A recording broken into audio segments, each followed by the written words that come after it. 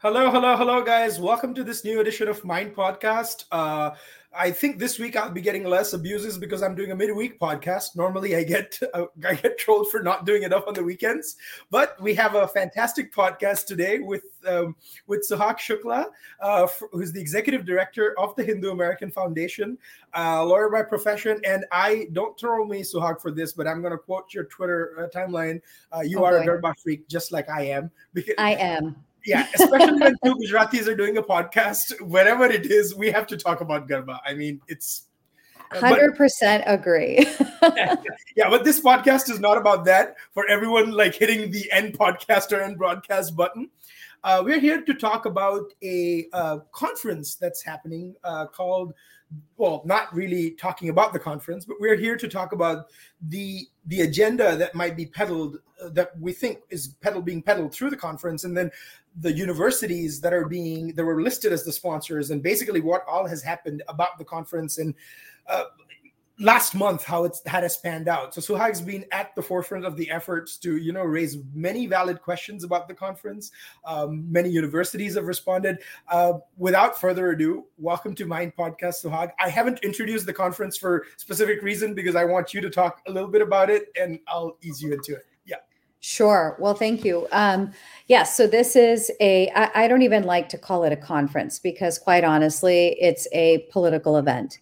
A conference should be true to the goals of academic inquiry or academic integrity, at least, where you are encouraging open inquiry, you're supporting viewpoint diversity, you're modeling how to engage with different perspectives, and you're inviting different theories and different perspectives, different scholars to the table. And instead, you have an event that is first and foremost showcasing controversial politicians and activists from India. And so they have the title Dismantling Global Hindutva, but then they have activists and politicians from India. We don't know who else is going to be participating. Maybe they had one European scholar activist, but any sort of conference that starts with the word dismantling should make any thinking person take pause. That why are academics dismantling something as opposed to discussing something? And you raise a very important point, because any conference is about discussion of ideas, right? When you dismantling for anything, that just means activists. And there's nothing wrong with activism. Exactly. Activists pose as academics or vice versa, I have a huge problem, because what are you doing? Are you doing your activism, or are you having a serious discussion? Because a serious discussion does involve getting various points of views, getting diverse opinions, and first of all, having knowledge of what the term represents and what you're discussing in the first place. Exactly. I mean, there's a lot of points that you brought up there. First is just terminology. They have put out a particular definition of Hindutva, and it's peppered with fun words like fascists and supremacist. Unless we really are talking about, say, the Nazi Party or even Mussolini. I mean, fascism has a very specific definition. And if you're going to use that definition, then you better at least have the points, the comparisons and contrasts to make the argument that that's what you are, that's what you're proposing, or those are the facts that you plug into a theory that you are convinced by. But that's not the case. That's one definition. Then you have Hindus, whether it's on Twitter, whether it's, through articles or blogs, whether it's just in everyday living room conversations, whether it's the Supreme Court of India, you have a multitude of definitions of Hindutva. So which Hindutva are you dismantling? For many people, from what I'm reading, and the types of overwhelming response that I've been getting, is that Hindutva means Hinduness. Okay, well, that's what it means to you. So you can then imagine that when someone sees the title of Dismantling Global Hindutva, how someone is seeing that as a direct attack on their ability to freely express their religious or spiritual identity. So that's one problem. Then the second problem is that they grasp onto this one and their definition of that they've agreed upon without, in a vacuum, essentially, a definition of Hindutva. Then they go on to define Hinduism, which, at least from looking at, and HAF just released, we had come into our hands a private email with some of the names when they were recruiting different departments, these scholar activists, to have this conference that was going to be mind-blowing. But in that, you're not going to find any Department of Religious Studies. So then why are they defining Hinduism, which they do? They define Hinduism as continuously under contestation, contradictory, and rightly been critiqued for the deep inequities in Indian society. So then what are they going to talk about at this conference? Many of the deep inequities in Indian society. But no, this is not against Hinduism. This is not against Hindus. We're just talking about Hindutva, right? So and my question is, if these are not Department of Religion or not experts on Hinduism, what wrong have the lawyers and the engineers and the doctors done? Also include them now. invite those departments. Right. So I mean, since anyone and every, I don't understand what gives people who are in some XYZ Department of South Asian Studies the authority to talk on this.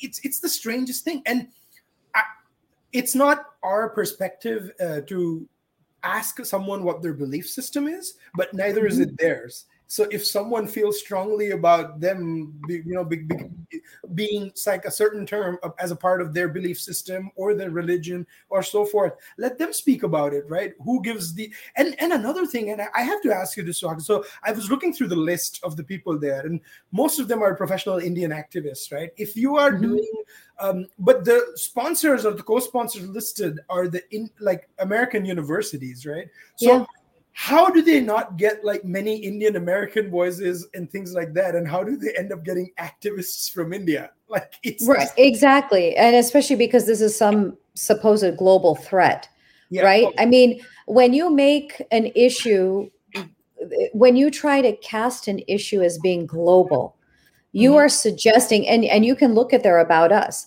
they are talking about a movement, a political movement in India that apparently is spreading throughout the West. And it's dangerous in India. And therefore, logically, what they are trying to suggest is that it's dangerous here in America as well. And who are the proponents of this? Hindus in America. What percentage of the US population do we make? An even smaller percentage of 1.2% of the population. So watch out for this micro minority because they're dangerous.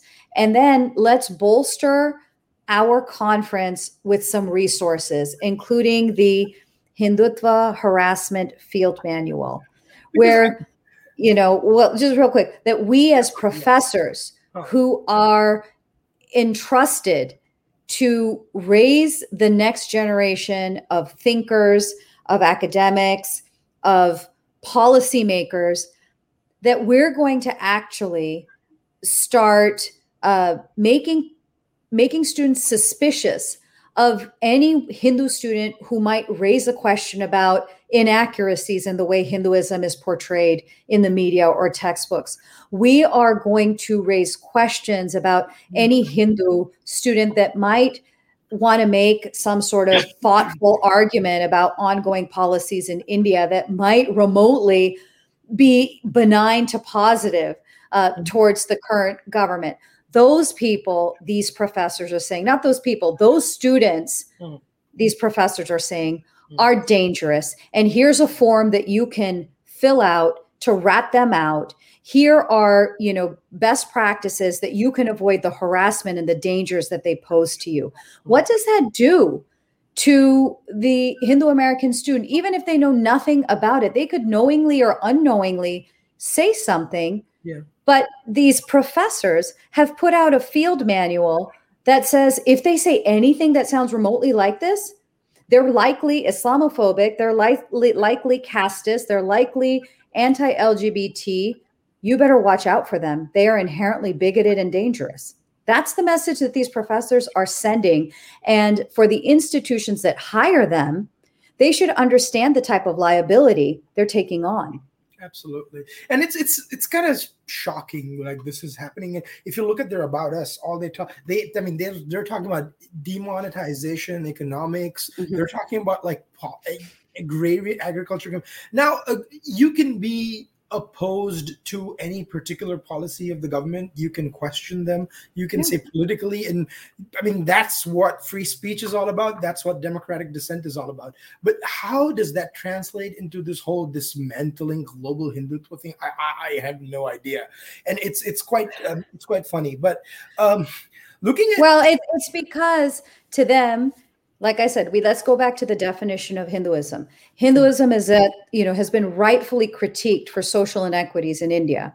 So one religion in all of India has led to all these inequities or inequality, not secular economic policy, not colonialism, not post-colonialism, not globalization, not greed, not neoliberal politics. Not any of that stuff, but Hinduism is rightfully critiqued for social inequities in India. It's unbelievable what they're believing in. But this gives me a segue into an interesting point, so that all of you guys have been raising with the Hindu American Foundation. Many people, on Twitter and so forth as well, about certain universities that you guys wrote to, and then many people wrote to. I mean, some 650,000 emails or something. Actually, more than that, because essentially the system collapsed. I have to think of it as like someone that was on a treadmill and it's running faster and faster and faster and faster, and then finally it's like, I'm done. We have to figure out a better way to do this. We had close to 1 million messages. So, I mean, tens of thousands of 1 million messages. It was to 111 recipients, 100 million messages generated in a matter of 24 hours. I have not seen this sort of response from the community ever. And this is from every walk of life, people who span the political spectrum, span a spectrum of their familiarity with Hindu teachings or traditions, or their involvement in the Hindu community as opposed to the broader Indian community. I mean, it really has been unprecedented. And I think that this is just me, my pop psychology. I am not a psychologist. I'm a lawyer by training, but, I just do like to observe different things, and having been in this space for 17 years now, to see, what are the things that make people tick. But for us, we're inheritors of a wisdom tradition. Knowledge is so central to our tradition. So here's my hot take, pop psych hot take.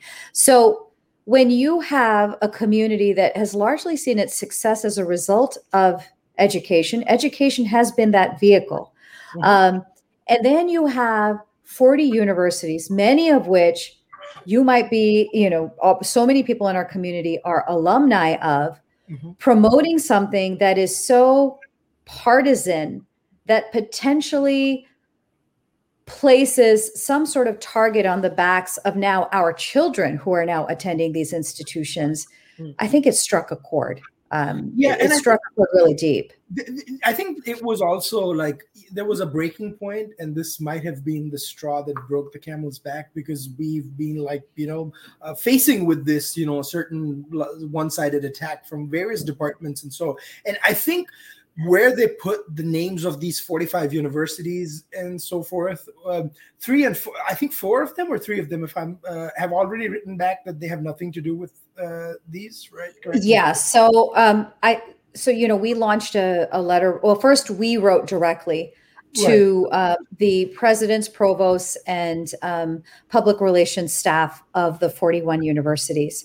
And within, I'd say, the first day, we had heard from at least 3 that said, we as an institution are not associated with this conference. I think it was Dalhousie, I don't know if I'm pronouncing that right, University of Massachusetts, Boston, I believe.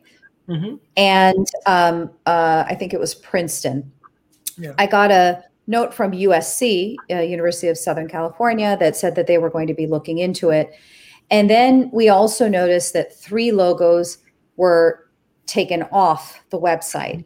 And that was University of Pennsylvania, University of Washington, and University of California. Now, University of California, there were 3 that had signed on. It was UC Santa Cruz, UC Berkeley, and UC San Diego. So those are the ones we heard back from. And then I think it was maybe yesterday or perhaps the day before yesterday. No, yesterday. I'm losing track of days. Sorry about that. But yesterday, the website was down for a long period of time. Yeah. And then the next time it was up, all those colorful logos were gone. And then there was far more specificity in their language in saying that departments and centers and departments from the following universities are co-sponsoring, right? This is Suhag's tweet, and then if you go to their website, this is how they basically wrote it: centers and departments, essentially. Mm-hmm. Exactly. But so I don't want to give too much footage to their website. I'm sorry. Right. But you know what the logos did, and we do need to go back to their early promotion. Right. They were there was some false advertising going on. You know, the idea when you just post university logos, which Asim, my husband, is on faculty at Penn. They have a lot of strict rules on when, where, and how you can use an official logo, because when a logo appears, we have the same thing.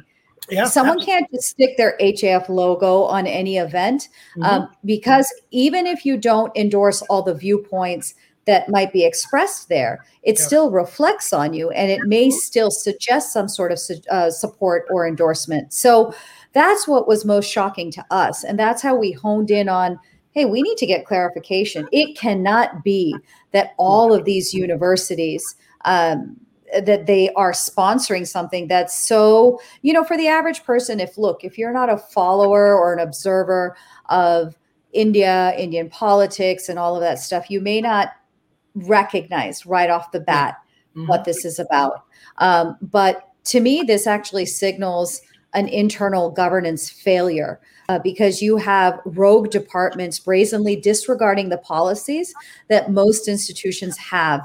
And so if I were a university president or administrator, I would look into this to make sure that something like this doesn't happen again. Yeah, and I think there's another big picture thing that we're missing out as well. That is this to score an academic point, or is this for them to score a political point back in India that, oh, we managed to do this with like 500 professors around? And I think it seems to be more of the latter, because there are things that are being said. And I think you tweeted something about there's nothing like Hinduphobia, there's only Hindu supremacy and stuff like that. Yes. And it's ridiculous things, right, that are being tweeted or said under the guise of this conference. And if that is a sort of a preview of things to come, then one can only imagine the kind of things that have, and people have been speaking out before, like on certain issues and stuff, so we are quite familiar with their views. So if it's an extension of those, and I don't want to attribute the motives to anyone, but if it's an extension of those views, then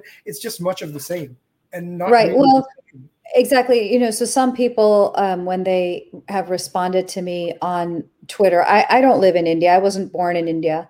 So, my experience of India is on my visits there. I'm not going to have, I don't have an experience of being part of what life is like there. So some people have said, well, these viewpoints are losing currency here. And so they're trying to bring them there to, maybe one last hurrah or see where they might be able to get, legitimization or whatever it is. But the problem is, I mean, for an academic, and I'm assuming that she's based in India, to say there's no such thing as Hinduphobia and only Hindu supremacy, I'd like her to go to Afghanistan right now and talk to the remaining 400 families who I believe, I've read mixed reports, 50 made it to the airport, but then I read other reports where the Taliban were not letting them leave.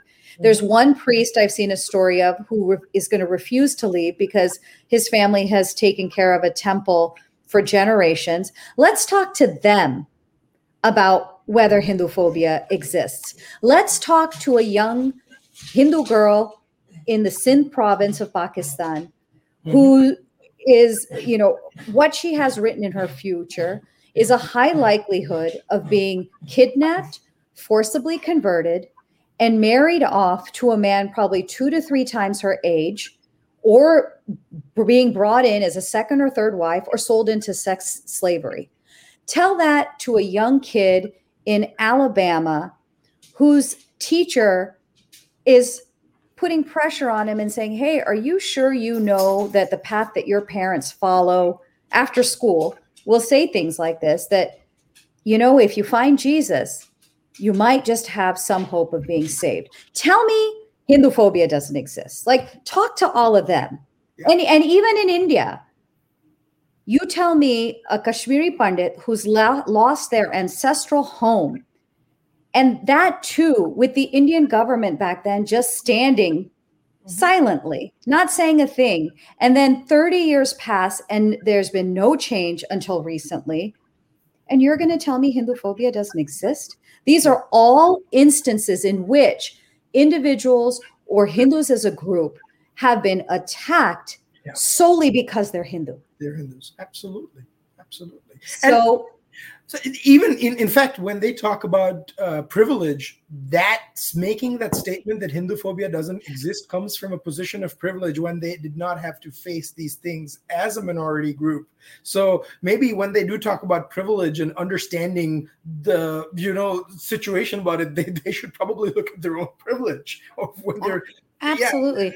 Yeah. But part of the, I'm glad you bring that up, because that whole structure, right, of privilege and, someone who's kind of a perpetual oppressor and the perpetually oppressed,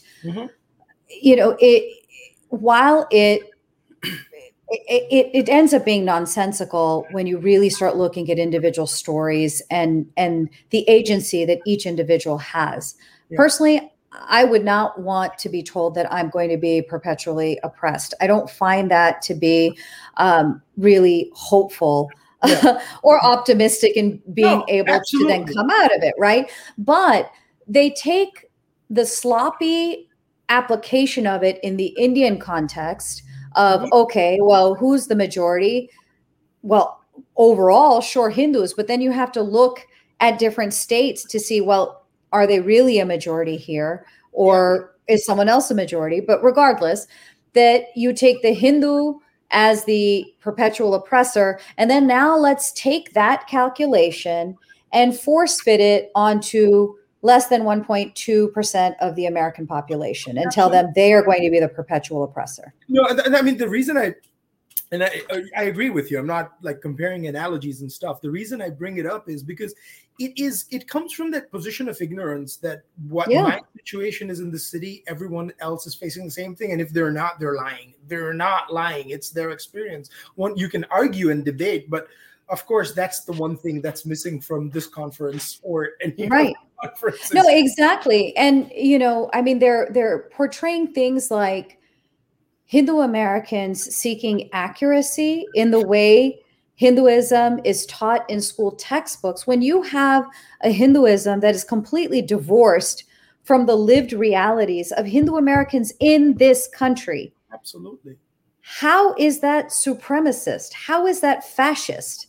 I just, but they won't say the same thing about any other religious community that's doing the same thing. We work in coalition with Muslims, with Jews, with Buddhists, with secular humanists, to ensure that the way these topics are taught accurately. I'm not even going to venture into history. I think there's so much more that needs to be done. I don't think that we even know what our history was outside of the European version of it. And the same, right? And the same can be said about so many other colonized countries and civilizations. In fact, I would argue the reason why we know a colonized version of history is because those that wrote the history only viewed it from the colonized lens. It's right. It is rooted in those textbooks that were written, and maybe there's a needs a re-examination of those textbooks or an alternative view where a debate can happen. But it's ironic, as you and I, people that they talk about are talking about debate, and they who are actually holding a debate are refusing to have any on their conference. A debate requires two people and two opposing viewpoints. Absolutely. But opposing viewpoints are not invited because they are fascist or supremacist. Yeah, or they might actually show them a mirror. But moving to the last part of our discussion, Suhag, I know you have to run.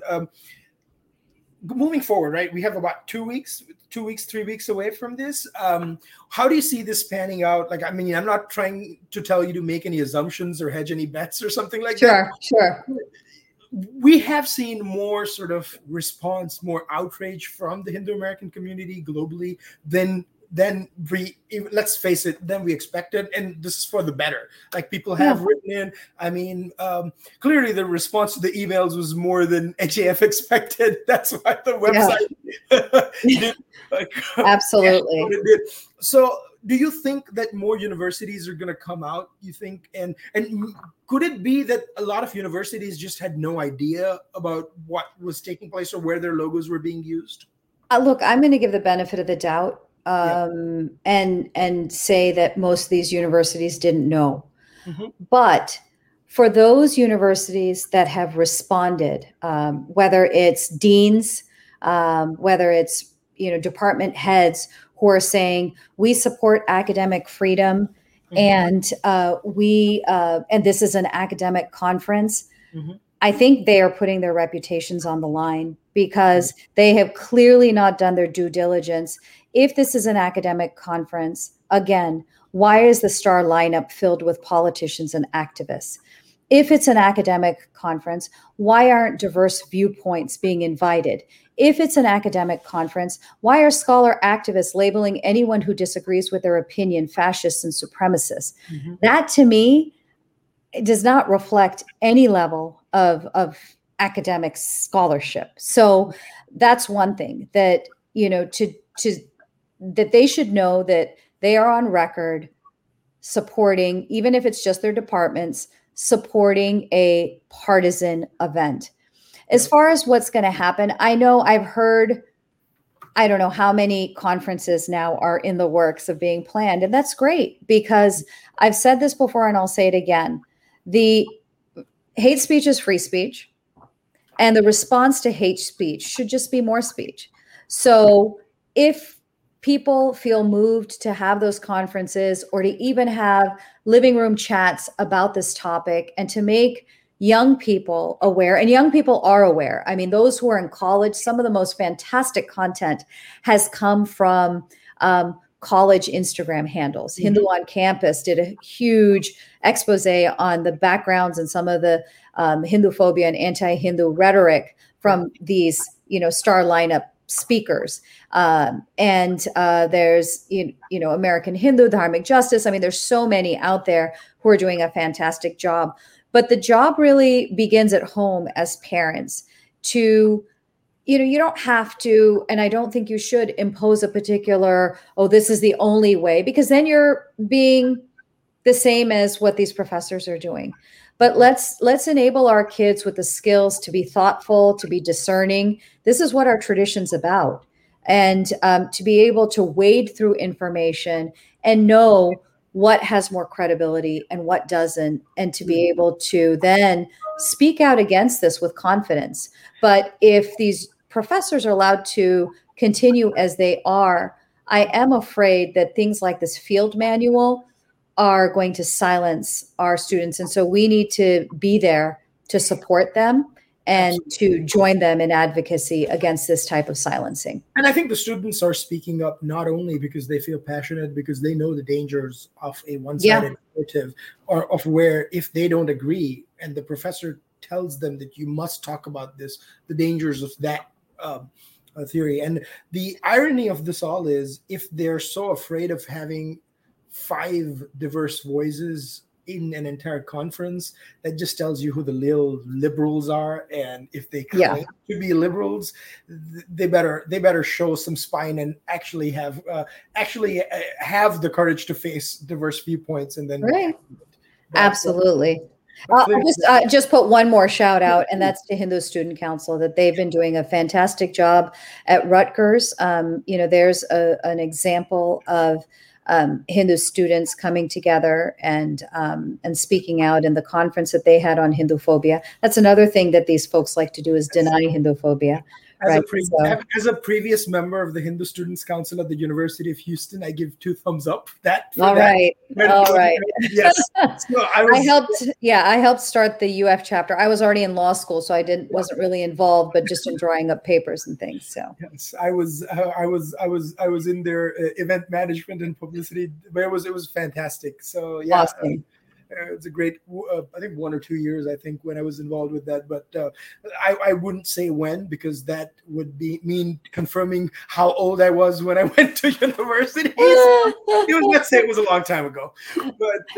But appreciate you, Suhag, giving us the time. I mean, and thank you for all the efforts. Guys, please follow her, follow HAF, follow a lot of our accounts who are doing some great work. Write to us, comment to us, tweet at us to see if you want us to cover any more topics or any interesting things that you might have seen, and who knows, something might come out of it. So this was fantastic. Yeah, thanks for having me. Yeah, we'll be back next week with more, guys. Till then, it's goodbye. Thanks.